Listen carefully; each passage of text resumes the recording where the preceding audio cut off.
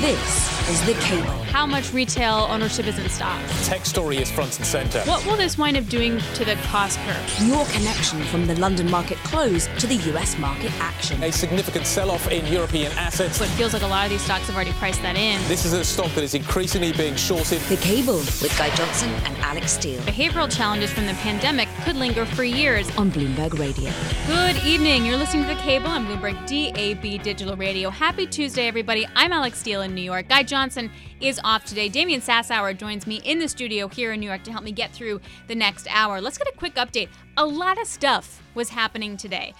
Within the market, a little bit mixed over in Europe. The FTSE 100, though, led to the downside, down by about 0.8%. That was really as commodities got hit pretty hard. But the FTSE 100 now in negative territory for the year. You also had euro-dollar testing parity again, the pound the lowest level since March of 2020. Part of the reason why we saw all of this was in the U.S. You see major indices below their moving averages. You also had really good data, which then means hawkish Fed, which then means bad for markets. That's the narrative that we're going with today. Lots of stuff to get through. We will get to all of them in just a moment. But first, here is Charlie Pellet with some updates. Hi, thank you very much, Alix Steel. Here's what's going on. UK gas producers and electricity generators may make excess profits totaling as much as £170 billion over the next 2 years. This according to Treasury estimates that lay bare the revenue-raising potential of a windfall tax.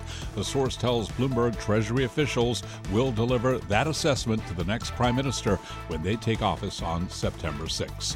Europe, meanwhile, facing a further squeeze in Russian energy supplies as Gazprom told French utility Engie that it will reduce gas deliveries starting today because of disagreements over some contracts. Moscow has progressively choked shipments of the fuel to Europe in retaliation for sanctions relating to its invasion of Ukraine.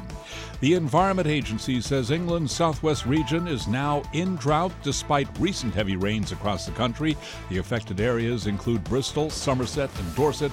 The agency says the public and businesses are urged to use water wisely as the dry summer impacts the environment. And beer industry bosses say thousands of pubs will be driven out of business by soaring energy bills unless they get urgent state support. Chiefs from several large brewers and pub chains wrote to the government at the end of last week to demand a targeted package of measures to help the sector. The British Beer and Pub Association says pubs' energy bills are rising by an average of 150%. That is the latest from the news desk. Alix Steel, back to you now here in New York. Whoa. Yeah, that's a lot. That's a lot. That's a lot of beer that's got to be sold. And you also can't, raise the pint of a beer that much. That's crazy. Exactly. It's sad. I mean, but this has been a story that has been happening, I would suggest, almost for decades now. The demise of English pubs, not just in England too, but Ireland also facing the same pressures on pubs. Do you like bitters? What's that? Do you drink bitters? No, I tend to. I'm embarrassed. I'm a mainstream commercial guy. Coors I Light. walk into a pub. Well, I tend not to Corona. go for American brands when I'm in the United Kingdom. Heineken. But no, not Heineken. But I, tend to go for just UK brands. Yeah. Okay, well, that's fair enough. Yeah, exactly. Charlie, I'm guessing you're not a beer woman. Me? I like beer. Do you really? Yeah. Kidding All me? right. Alex, are you Yeah. kidding me? We have a cooler under the table here. Do you really? Of course we do. Oh, gosh, if only. Well, maybe before I had long COVID, that would probably have been definite. No, but it always bothers me when I go to the United Kingdom, and I don't know why, but whenever I see American brands listed as some of the beers that you can buy in a UK pub. I'm the same way. I like the craft or the local. For sure. Exactly. But I also like the mass-produced beers in the United Kingdom. So When in Rome. He's coming your way, guys. He is coming your way. Exactly. So gird your pubs. All right. Thanks enough. very much, Charlie. Hey, Damian. Hi. How are you? How you been? I've been good. It's great to see you. Missing He's all you. tan. He's been on vacation. I like to travel a bit, sure. He does. Are you ready to talk? We're going to do some China stuff, but you're going to talk about UK electricity bills. I mean, that's and my politics. You're good, right? Yeah, it's all good. All good. I mean, I love to talk about UK politics. There's nothing more interesting to me. Okay, so let's get to it. Okay. Bloomberg Television yesterday spoke with Nadim Sahawi, Chancellor of the Exchequer. Sure, he's sort of maybe a placeholder for the moment, but front and center is what we're going to do about electricity prices. Goldman Sachs says that UK inflation could top 22% next year if natural gas prices keep rising. Here's part of that conversation. We have to remain resilient. The Ukrainian people are facing a really tough time, an illegal invasion of their country. So we have to make sure that back home in the UK, people have the help that they need. So at the moment, we have £37 billion that we've put to work to help people. Everybody will get £400 off their energy bill from October through to December. So that effectively halves the increase that has come through the energy price cap. But we know we need to do more, because by December, January, and then of course into next year, those bills will probably go up further. That was Naheem Zahawi, Chancellor of the Exchequer, joining us. Joining us now is David Goodman, UK Fiscal Economy and Bank of Europe reporter. David, the details are pretty scarce, but what more do you think the government is going to have to do? I mean, 22% inflation predicted by Goldman Sachs is enormous. What kind of bill are we talking about? Yeah, I mean, that is a crazy number to think of in terms of a kind of headline inflation rate. And that was based on the UK government spending an additional $30 billion in fiscal support. So that kind of gives you a sense of the scale of the package expected. In terms of what could be done, I think what's clear is something needs to be done very quickly within the first kind of few weeks or even days of the new Prime Minister's time in office. They could extend the current schemes, which are kind of talking about energy bill rebates and some direct support, or they could do something on VAT or green levies. But really, they need to get a big package for households, but also for businesses, because at the moment, a lot of the support has been focused on households, and businesses are the ones who are suffering already, and they're seeing some kind of astronomical bill increases, which obviously came out in that story about pubs you were talking about earlier. David, talk to me about my friends who are trading UK linkers over there in London. I mean, some of the way that the, £12 billion in aid is going to be accounted for is under question. And I believe that tomorrow at 7 a.m. we're going to have some clarity there. I wonder if you could help me understand that.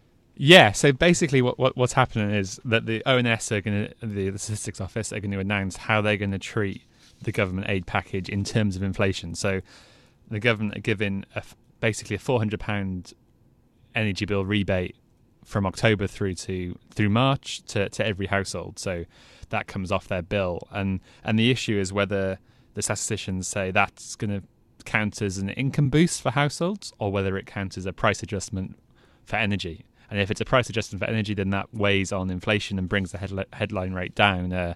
Deutsche Bank told us they reckon that's about 2.7 percentage points off headline RPI, and a kind of slightly smaller but still significant amount off CPI. So it's a big kind of thing in normal times, 2.7 percentage points of inflation. Obviously, if you're talking about headline rates of 18 or 20%, then it's not going to prevent an inflation crisis, but it's going to maybe lower that peak slightly from where it could be. I guess it's something, I guess, if you're going to look at it that way. The other interesting thing that came out, I think it was like half an hour ago, is that the Treasury is estimating that UK gas producers and electricity generators could make excess profits of as much as £170 billion. I'm guessing that that's also being put out there to be like, so let's get that windfall tax going and let's use that money to help offset energy bills. Is that what's in the market here? Yeah, well, I mean, there's that great story from Alix and Todd over here. There was a lot of debate about windfall taxes earlier this year, and there seemed to be quite a lot of resistance within the Tory party to bring one in, and then eventually they brought one in. Now this is saying, I think there's a lot more money they could go after, and again, the candidates, particularly Liz Truss, have kind of said, like, we're not going to do a windfall tax. That's not what we're about. But obviously, if there is all this extra money that firms have made from the energy crisis, it's going to be tempting to at least chase after some of that to help pay for what's going to be a multi-billion pound package for households. And it kind of has to be that much to prevent a kind of really horrible winter for lots in the UK. David, I want to switch back to, the RPI and what this bill... you're staying nerdy on this. Okay. I don't know why I'm surprised by this statement. I just need to know what is being priced into UK inflation swap markets. I mean, is there anything there? Can we read into what's going on in the pricing? I mean, what gilt yields are up, pretty significantly today. I think we're at 274 on the 10-year. I mean, what do you think? Well, I think at the moment the markets are kind of broadly expecting this is going to be treated as an income thing in the UK, so it won't have an impact on on what's happening with inflation, and obviously that's linked to what linkers get in terms of their payments there. So I think that if we do get at 7 o'clock tomorrow morning, we get the ONS saying actually we're going to bring down inflation, and that could be a nasty surprise to some people in the market. What do you think we're going to get from the BOE? Oh, I mean, more rate hikes probably for that's longer what the than we market's thought. pricing in. Yeah, it mean, just feels completely. like we're so grim right now. Yeah, I mean, you look at the pricing now. We're at 1.75% now. I looked this morning, and they're looking at rate. Markets are saying we're going to hit 4.25% next year. That was unthinkable even a couple of months ago, and particularly when the BOE started this cycle. The idea that we could top out above 4% wasn't in anyone's plan. But obviously, this inflation surge and the energy price crisis got so bad that this is what the kind of numbers we're having to talk about now.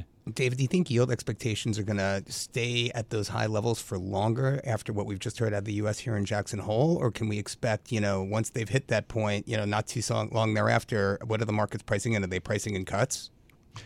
Not as much as they were before. And I think that obviously the other thing the BOE have done is they've come out with this really gloomy growth forecast. They're saying that we're going to enter a recession in the fourth quarter of this year, and then we're going to have a 5-quarter recession, and another 2 quarters after that we're not going to see any growth at all. So that's 7 quarters without growth. That takes us into 2024.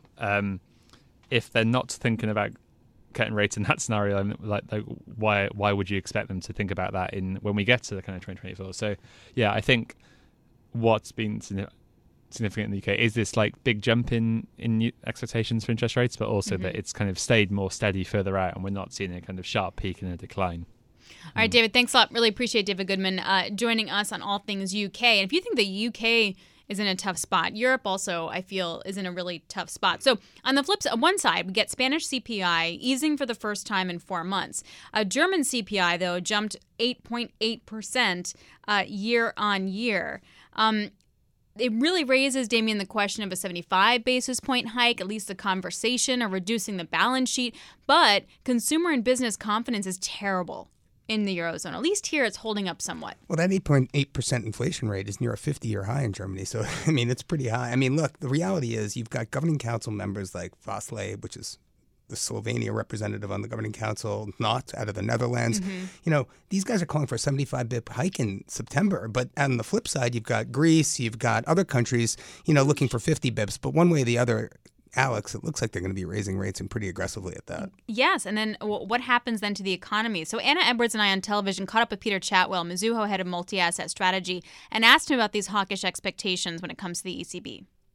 The most hawkish I can remember, for sure. And I think what's driving that for me and what makes such a departure from the last decade is that I can see that the neutral interest rate globally is really accelerating higher, and that's taking place even in Europe. So now I can see that the neutral rate, so that's the policy rate whereby the economy is not expanding nor contracting, that's going higher as inflation embeds itself further into the economy. And I think that is really what this quarter is going to be all about, an ongoing realization from market participants that neutral interest rates are going higher because the central banks en masse are not getting ahead of the inflation curve.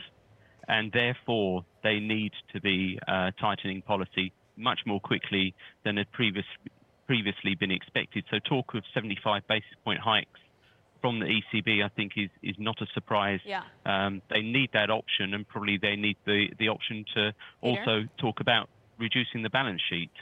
Peter, does the 75 basis point talk and the balance sheet reduction talk turn into actual action on either of those two things? Well, I think that there's reason to expect that it becomes much more strongly priced into the market, and that's when you take into account the more holistic view, take into account the weakness of the euro, for example, and consider what is it going to take, taking into account the recent developments in gas prices, what is it going to take to put a floor under the euro to stop the inflation developments turning into a spiral. And that's where I think most estimates will point to there being a need to get nominal interest rates in the Eurozone above 2% and quickly, probably have them on a trajectory to get close to 3%, and then to really make sure to ensure that periphery doesn't turn into something of a mini crisis, to ensure that the TPI is also activated and viewed as credible going forward. So that requires a lot of movement from the ECB. That was Peter Chatwell, Mizuho head of multi-asset strategy, joining Anna and I on television. All right, well, coming up, we're going to talk more about the energy crisis over in Europe. Gazprom is going to be shutting down Nord Stream 1 tomorrow for supposedly 3 days for supposedly unplanned maintenance. We'll talk about the ripple effect in just a moment. This is Bloomberg.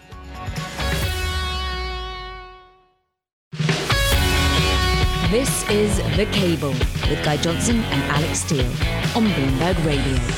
Electricity market design in Europe took many years to be developed, so it's not something that you can change overnight. So I would expect this to be a structural long-term reform, also to reflect the fact that now renewables are very cheap and we increasingly have more and more renewables into the system. The point is then what to do short-term. And for the short term, in terms of emergency measures, the European Commission might well put forward some proposals of price caps for gas, as well as measures to reduce the volatility of the TTF, which we see swinging very strongly every day. That was Simone Tagliapetra. He is senior fellow over at Bruegel, talking about the options that European leaders are looking at when it comes to high gas prices and high electricity prices. So I'm going to get a little nerdy on this one now. Will Mathis of Bloomberg joins us now. Will, I just want to understand the relationship between, say, high prices and high electricity prices. That seems to be the problem, this link that everyone's talking about, and how to break the link that Portugal and Spain are able to do right now. What actually happens here? So, electricity markets have always worked in a kind of funny way that until recently no one really cared about, which is marginal pricing, which is basically the most expensive form of generation sets the price for everyone.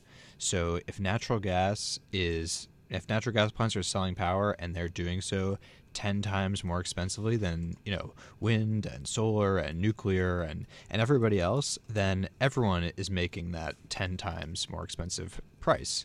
So, when natural gas does in fact play such an important role in Europe's power mix, it's just increasing the price across the board for every kind of generation, and that's just making the problem much worse than it otherwise would be. Will, forward curves are pricing in sharper declines in nat gas versus crude oil out to 2025. I mean, do you think that the price rise in oil is stickier than natural gas? I think that it is very hard to say how sticky the natural gas price rise is right now. I mean, you've just seen such extreme volatility just, day to day. I think you'd probably be hard to find anyone who's really predicting with a lot of certainty what natural gas is going to cost, a year or two from now, let alone like a week from now. But it's for, broad public's understanding, natural gas is dangerously expensive, at least in the short term, if not for, the next couple years. The German Vice Chancellor and Economic Minister, Robert Habeck, was speaking earlier, and he was talking about instruments other than price caps will be looked at, obviously saying how pressing energy prices actually are. He mentioned that companies shouldn't keep profits from the energy price hike, etc. What do we think the Commission's actually going to do here? Well, it's going to be really interesting because they have two sort of priorities. They want to bring down prices, and they also want to spur a record amount of investment in new generation. They want tons of new wind and solar to, solve this gas crisis in the long term. And so they're not going to want to do anything that jeopardizes that. They're not going to want to take measures that make people think twice about investing their cash in Europe's electricity markets instead of the U.S., which is also, just passed climate legislation that makes it very attractive for renewable energy investors. And so they're going to want to do something to bring prices down But it's going to be interesting to see what they do that's a bit more longer term, because I know that the people who are making those investments don't want them to make any rash decisions. Like there are things they could do that would reform power markets, that big utilities that are going to be spending billions in the coming years to develop the power system of the future in Europe. There's regulations that they would be happy to see change, but they don't want them to do it, under the gun in a week or two, without really having the time to consider the implications of their actions. Well, let's tear up the script here. Euro dollar has declined by more than 12% since January. It's now stuck below parity. Obviously, this is adding to the pressure on households, on power prices more generally speaking. I mean, when do we see currency intervention on the part of on the part of monetary authorities in Europe? Aren't we already seeing that? I mean, to the extent verbal. that I'm talking about real currency intervention here, fixings. You know that Will's an energy reporter, right? I'm sure he's like, yeah. Will, do you have an answer before I make fun of Damian? Thank you, Alex, for saving me from that one. But I guess, Damian, you're asking that question why? Because you think that they're going to have to do some serious intervention? I absolutely do. I think rationing... What can they really do, though? Well, I mean, you tell me. Rationing is definitely going to come into the conversation. There's no question about that. Mm-hmm. Dollar is obviously adding to pressure there.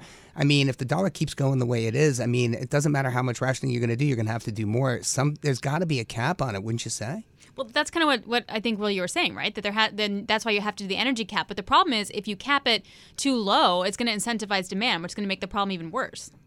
Yeah, and there is definitely energy rationing coming into play already. There have been rules passed across Europe about doing things like turning off lights outside buildings, capping heating, capping cooling to save energy. Industries are just shutting off because it's so expensive. That's a kind of a form of chaotic rationing, demand destruction. Mm-hmm. And if you see these prices continuing, that's only gonna keep up. If the gas shuts off completely, it's gonna force more rationing. And Europe has done a really good job filling up their storage levels, but if they need to run them down all winter, if there's very little gas coming in, then next spring they're going to be in a situation where they have really low storage levels and they have to start filling them up again just to get ready for October 2023. So this is a cyclical issue that we're going to be having these same conversations next year, probably. Well, it's turning structural, I think, is also part of the problem. Well, thanks a lot. Really appreciate it. Let's not forget that tomorrow Nord Stream 1 will be shutting down for supposedly 72 hours of maintenance. ... We'll see. Will Mathis of Bloomberg joining us. All right, coming up, we're talking about the market action today. And, of course, looking for Fed speak. Apparently, they watch stocks. This is Bloomberg. This is The Cable with Guy Johnson and Alix Steel on Bloomberg Radio. Good evening. You're listening to Cable on Bloomberg DAB Digital Radio. I'm Alix Steel in New York. It's just past 5:30 over in London. Damian Sassower joins me here in New York. Guy Johnson is off today. We were just talking real estate, actually. I'm not going to lie. We went from pubs to real estate, I think is where we're going here. In the markets, you're looking at NASDAQ off by about 1 percentage point, S&P off by 1. We're off the lows, but you had some really solid economic data, which we'll get to in just a second, that sort of spurred the move lower, ironic as that sounds, because the job market's still showing signs of huge strength and a huge gap of supply and demand, and that's going to put more pressure on the Fed to deliver. That means higher short-term rates. That means a lower equity market. That's what the market is telling us right now. Let's find out what other headlines are with Charlie Bellis. Thank you very much, Alix Steel. Here's what's going on. Ukraine reports heavy fighting as it started an offensive in the region around Kherson. This is a river port that was one of the first cities to fall to Russian forces at the start of the war. Artillery hit Russian positions, according to the Ukrainian Military Southern Command, which said a counteroffensive began yesterday along several points on the front. Goldman Sachs Group is warning UK inflation could top 22% next year if natural gas prices remain elevated in coming months. The prediction is the latest startling forecast for the severity of the crisis that's unfolding in the UK, with hopes fading that inflation will peak in October. Goldman's outlook, by the way, even more gloomy than that prediction last week from Citigroup, which saw price gains peaking at 18.6%. UK credit card borrowing rose at its strongest pace since 2005. Mortgage interest costs jumped to the highest in 6 years, indicating growing strain on household budgets. The Bank of England said annual growth in credit card debt rose 13%, which was the most in 17 years. And Ryanair Holdings sees soaring inflation, Brexit-related challenges, and a potential recession threatening the aviation industry's recovery as a summer boom draws to a close. That is the latest from the news desk. Alix Steel, back to you now here in New York. All right, Charlie Pellet, thank you so very much. Just want to touch quickly on the ECB for a moment. Governing Council member Joachim Nagel is speaking, and he's talking about that hawkish bet. He's saying, look, front-loading hikes minimizes the risk of pain later, and that recession fears should not delay rate increases. And Damian, I feel like this is the theme, right? Central bankers are talking, yeah, there's some doves out there, but really central bankers are, we want to fight inflation. We will be hiking. I guess it just depends whether or not markets really listen. Well, did you see Bostic talking things back a little bit earlier today here No, I missed that one. What did he say? No, Raphael Bostic. Yeah, no, I mean, look, he was, I think, everybody's jumping all over the 75-bit bandwagon, and I think you were talking it back just a little bit. You're talking about he was like trying to dial that back a yeah, little. back to 50 basis points, I think. Look, I mean, for me, it's all about, the miss on fixed rate nominal supply in the second quarter. I'm talking about, basically the plumbing of the U.S. financial system. I'm talking about, I think it was $900 billion was sort of last year. It was something maybe $800 billion was expected by the street. But the fact that we didn't see that much issuance in the second quarter, basically they got a lot of tax revenue because, unemployment's down, wages are up. And so, not a lot of treasury issuance means not a lot of pressure on yields to go higher. Yep. And does that stay that way? So let's bring in Michael McKee, Bloomberg National Economics and Policy Correspondent. So, Mike, there's lots of things to get through, like the data today, et cetera. So let's get to it. So JOLTS job openings, really strong. Conference Board consumer confidence, really, really strong. Expectations and present situation, really strong. Then the market sells off. What did we learn from that data that kind of spooked people? Well, there's a lot of cross currents always with the equity markets, but I think what may be happening is that the economy seems a little bit stronger. Any kind of data point that suggests that is going to scare people because they're going to think the Fed is going to raise rates more and sooner. And so that's maybe what's going on.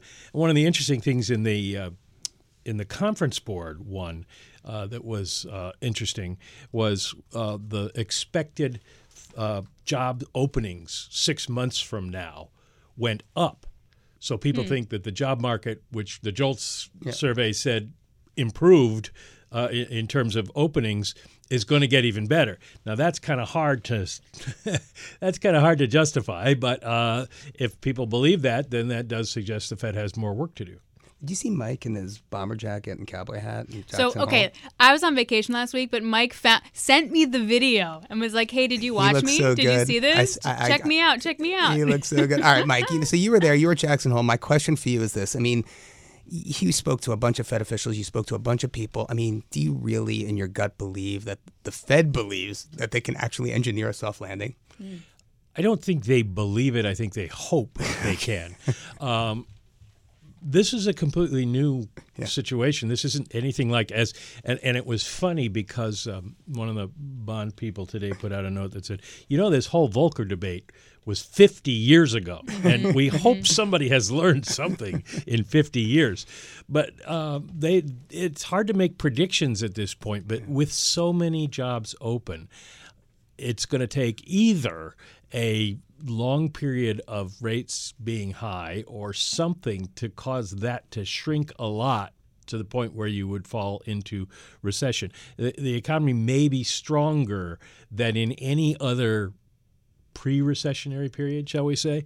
So the Fed is hoping that what we'll get is a period of slower growth, slower than potential, but not a recession, actual contraction. So is this how one would describe a soft landing? That the unemployment rate goes up, but because people come back into the workforce, not because people are laid off, right? That could be part of the definition, yes. I mean, what they're hoping is that people keep spending.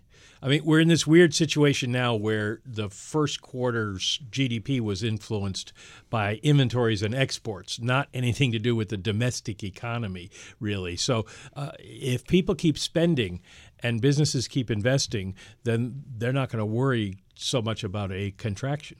You know, Alix and I were just talking about real estate here in the U.S., so I have to ask about this. I mean, U.S. new home sales, you saw a surprise to the downside. You saw the National Association of Realtors Home Buyer Affordability Index, right? Lowest since 1980. I mean, basically went below 100. I think that means that people can't afford homes here in the U.S. anymore. No, they can't. No way. And now you've got the runoff, right? And it's picking up steam. You know, I mean, like, you know, we remember 2019. I mean, you and I were here together when it hit. I mean, what are your thoughts here? I mean, is there real concern that something's going to break in the plumbing, or are we sometime off from that actually being an issue? Well, Fed officials think we're sometimes off from that being an issue. They expected the housing industry to be hit hard and hit first because it's the most interest rate sensitive sector of the economy. But we've also seen mortgage rates come down a little because they get too high, and the lenders would like to make some loans, so mortgage rates come down a little bit. And then again, I go back to this consumer confidence number today. The number of people who said they're going to buy a house, either new or existing, rose. And so people haven't given up on housing. It's just it is getting harder to afford. But if we go through a period where that sort of rationalizes and the massive price increases we've seen, I mean, the Case-Shiller numbers came out today. Right. They had been over 20% increases on a year-over-year basis. They've fallen to 18, but that's they're still 18. Still pretty, yeah, it's still a significant number. Now, those are 2 months delayed, and the latest price drops that we're seeing in housing haven't made it in there yet. But you'd like to see that get down to a more sustainable number, shall we say, 4 or 5% a year. But then we have this great article from Catherine Doherty saying that Bank of America is starting a trial program aimed at helping first-time home buyers in Black and Hispanic neighborhoods by offering mortgages that don't require down payments, no closing costs, or minimum credit scores. I mean, obviously, like for wealth effect and for equality, this is obviously an amazing thing. I mean, housing is like the number one easiest way to build wealth in this country, right? But the Fed's going to look at that and be like, whoa, whoa, whoa. Well, we wanted to slow things down. I suspect that Mary Daly out in San Francisco, where they've had huge housing run-ups, and the folks at the Richmond Fed, where Bank of America is headquartered in Charlotte, are going to be calling them in and saying, what does this mean? And they're going to look at their methodology. One of the things that's been happening lately is people are looking at mortgages and saying, the way we do this isn't right. And that a lot of people may not have great credit scores, but have the income and the debt levels to be able to afford their monthly payment. And so maybe you come up with a new system, and I don't know what their system's going to be, but maybe you come up with a new system that figures out other ways to judge whether or not people can afford the loan, and therefore they can get it. And as you mentioned, there's an incentive for the banks because the Fed and other bank regulators push them to try to make more loans to underserved communities. You know, just talking about inflation here, I mean, stickier components of core prices, and I know you know this better than anyone, they continue to jump as aggregate labor rises, right? Labor income rises.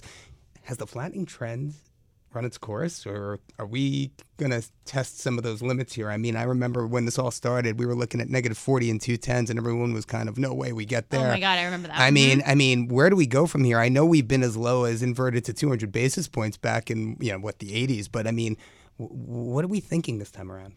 I am not sure where we could get to because this is an unusual situation. For the people I've talked to, they think we're going to hang around this level until we get the jobs and CPI reports because that'll kind of give you a better idea of what's happening with inflation. But if you look at the Cleveland Fed's CPI Nowcast, which is an effort to try to tell you today what CPI would be if it were today, the headline goes down and the core holds about where it is, which in both cases dropped the year-over-year number. So it looks like the August numbers, I mean, there's a sort of a lean towards better news. A lot of people think that we could start to see a lot of these, as the supply chains get better, a lot of the price pressures, especially in the core, decline even more. If you saw the story today, the ports of Los Angeles and Long Beach report the ships backed up waiting to dock are at all-time lows now. So it's starting to look like a lot of the supply chains are getting normalized, either because clogs have been removed or because they've moved their supply chains. Or because there are problems abroad in places like South Korea and China. Well, we'll get into that. Or, I think at least we hope that the demand is actually there rather than just sitting there, because there's also weaker demand. So then Thursday, runoff of the balance sheet technically begins in a bigger way. What are we expecting? Nothing Thursday. It's just. But definitely tune in for all the exciting things that are going to happen Thursday. It's the start of September, and in September is when they make the change to the caps and double the caps for treasuries and mortgage securities. But the treasuries and mortgage securities roll off at the middle of the month and the end of the month, and then you have a settlement period that runs about 2 weeks. So you're not going to see any real changes in the balance sheet until I would say the end of September, and then the middle of October is when it'll really start to pick up and really be noticeable that it's falling. Now, if you disaggregate the balance sheet right now and you look at treasuries versus mortgages, treasuries are finally starting to fall. They were propped up for a while, and they may go up again in some weeks because tips are included in the portfolio, and as inflation rises, tips become more valuable, and so they have to raise the value of the balance sheet because their securities are more valuable. It doesn't mean they have any more securities. They just have more valuable ones on the books.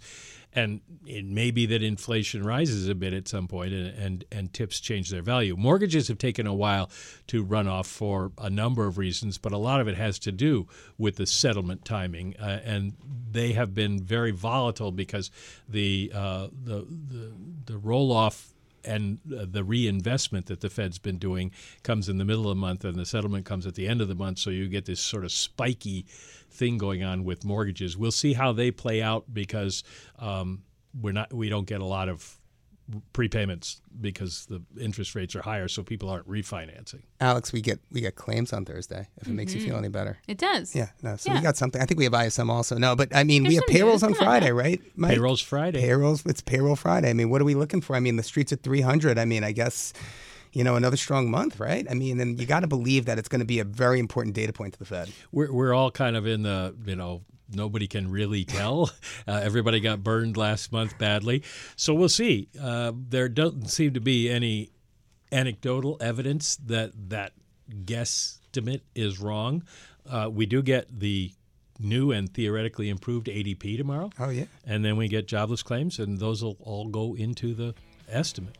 I have the feeling Mike will be back between now and then. Michael McKee, thank you very, very much. Thanks, We Mike. appreciate your time. That was a lot of fun kicking that around. Coming up, we're going to kick Damian around here. Talking about China, property prices.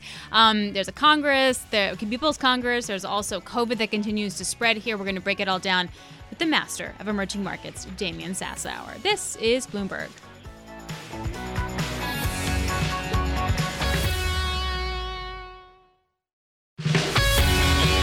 This is The Cable with Guy Johnson and Alix Steel on Bloomberg Radio. Good evening. You're listening to Cable on Bloomberg DAB Digital Radio. I'm Alix Steel here in New York. It's almost 6 o'clock where you guys are. Guy Johnson is off today. It's just almost 1 o'clock here in the U.S. And Damian Sassower has been kind enough to join me. I made him talk about electricity prices. I made him talk about inflation. UK politics. UK politics, always a winner for him. So now I'm going to give him 7 minutes to talk about what he wants to talk about. And I say that glibly, but there's a lot of news coming out of China, and I'm really curious as to what you're focusing and keying in on the most. Well, you got to focus on the property sector. I mean, that's nothing new. It's a broken record. I mean, we've seen $37.3 billion in offshore defaults year to date. I mean, Chinese developers, Evergrande, Shimao, they're all facing another $30 billion of debt that's due just before the end of the year. So, look, first half issuance of dollar bonds out of China sank to an all-time low. And just today, we saw that if you are an issuer or a company in China who wants to issue offshore debt, well, now you got to go to the government for approval. So that's a new rule. It's probably the biggest regulatory change we've seen since 2016 in the Chinese bond market. Okay, so what's the significance of that? Like, as an investor, like how do you view that? Yeah, as an investor, it means you have less to invest in if you really do like China debt. But I think what you really have to just understand is that households are hurting, and it's really spilling into the commercial sector, into businesses. I mean, and you see with COVID zero behind the scenes, I mean, there's really been no growth. And so we have PMI data that's going to be coming out overnight. It's going to be weak. It's probably going to be weaker than the markets expect. I mean, if you look at, real-time trucking gauges, if you look at South Korea exports through the first 20 days of this month, if you look at U.S. and Eurozone PMIs and you extract back what that means, clearly there's going to be more pain to be had in China. And if you look at dollar yuan, I mean, we're testing the psychological 7 handle again, which means the yuan has weakened pretty significantly, making things that much harder. How much of it do you think is a zero-tolerance COVID policy? And I just want to point out this headline that all 31 mainland provinces recorded at least one local case over the past 10 days. That's the broadest exposure to the virus since February of 2021. Yeah. That said, how much of it's that? How much of it is change in how the country grows? And how much of it is the property sector just like totally imploding? Well, I think it's that. Can you separate it? Well, you can. I think you can. Let's unpeel that. So I think if you really want to get growth moving in the right direction, get the economy moving, you have to do something about vaccinating vaccinating people and ending COVID zero, because you just can't manage a business. If you look at foreign investment into China, it's weakened so considerably because CEOs and C-suite executives just can't. They just don't have confidence that they're going to be able to even go to their factories in the morning because, they're trapped at home. It's just a real big problem. So you need to address COVID zero. But by now, the property sector crisis is really kind of matriculated. Now it's a confidence issue. It's a confidence issue for households. Remember, your home, your property in China is everything. A lot of people don't have money in the stock market. They don't have savings really built up, So it's going to be, it's going to be interesting to see how it shakes loose. And people are just not paying their mortgages and things are getting worse. And the government's trying to step in, but you don't have banks lending. It's a real nightmare. Didn't China say something about they're going to help local provincial banks versus the big guys when it comes to this property crisis? Well, that's interesting because, you've also got some things that are kind of hitting the wires about some of these local provincial banks, committing fraud, right? I mean, there's a huge investigation that's just been announced this morning. So, I mean, to trust, small provincial regional banks to do the heavy lifting and to lend to some of these households and be able to do the credit checks is kind of unrealistic in my mind.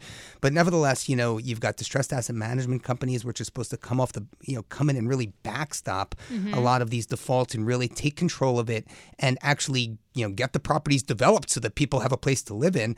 That's not even happening because banks just aren't lending. There's just no credit demand there. So, that is the real issue, and that's a confidence issue. And I do believe that an end to COVID zero can go a long way to improving confidence domestically. So aside from that, which I agree with you, I think it's, I understand that they'd have to go get the mRNA vaccines, for example, and not Sinovac. So I understand there's maybe get Sam Vazeli on here. Issues there. But let's just say that happened. Would that solve the problem altogether, or do you feel like there's some more drastic fiscal support that the government is going to be forced to take? I don't think we're going to see that this time around. Really? I mean, that's the real unfortunate. I'm thinking from the monetary, perspective of an emerging fiscal market investor, because it's going to be really unfortunate for emerging markets, because when China sneezes, EM catches cold. And if China's not stoking growth yet again, if it's not doing what you're saying, infrastructure spending, and it is doing quite a bit. I mean, it's not doing nothing, but it's nowhere near what we saw post-global financial crisis, right? So, I think that's really it's going to be an overhang for emerging markets, and that's really why, quite frankly, most of the world is bearish on them. Okay, so where do I want to invest? So where do you want to invest in emerging markets? Is it going to be like a natural resource South American play at the end of the day? So it's interesting, every emerging market practitioner is waiting for the opportunity to receive in the front end, meaning to buy fixed income in local currency emerging market debt. And the economies that you're probably going to gravitate to are those that were early on in the hiking cycle. So I'm thinking Brazil, I'm thinking Chile, I'm thinking the Czech Republic. And so I'd keep an eye on those types of economies. I mean, even the Czech Republic and Poland, who have both been hiking aggressively, announced that they think they're going to start slowing the pace, which means, okay, we're getting close to the end here. But then you have Hungary this morning raising by 100 basis points right in their face. And so, it's really difficult to gauge what's going to happen with the U.S., not really pumping the brakes more aggressively than you would have otherwise thought. So, look, I think that's the real risk here is finding a place to park your capital in emerging markets. I mean, the answer for me is probably to do it on a currency hedge basis because there's no fighting King dollar at this point. But positioning is different, though, in that not like other Fed rate hike cycles with the strong dollar, all of a sudden there's so much money to come out of emerging markets. I mean, positioning is really thin, yeah? It is. I mean, but we were starting to see some inflows actually, and it goes a long way. I mean, we were just, since June, really, we saw some nice inflows into emerging markets, passive inflows, retail-oriented investors, but I think, the next data round that's going to come out after this Jackson Hole meeting is going to show some outflows.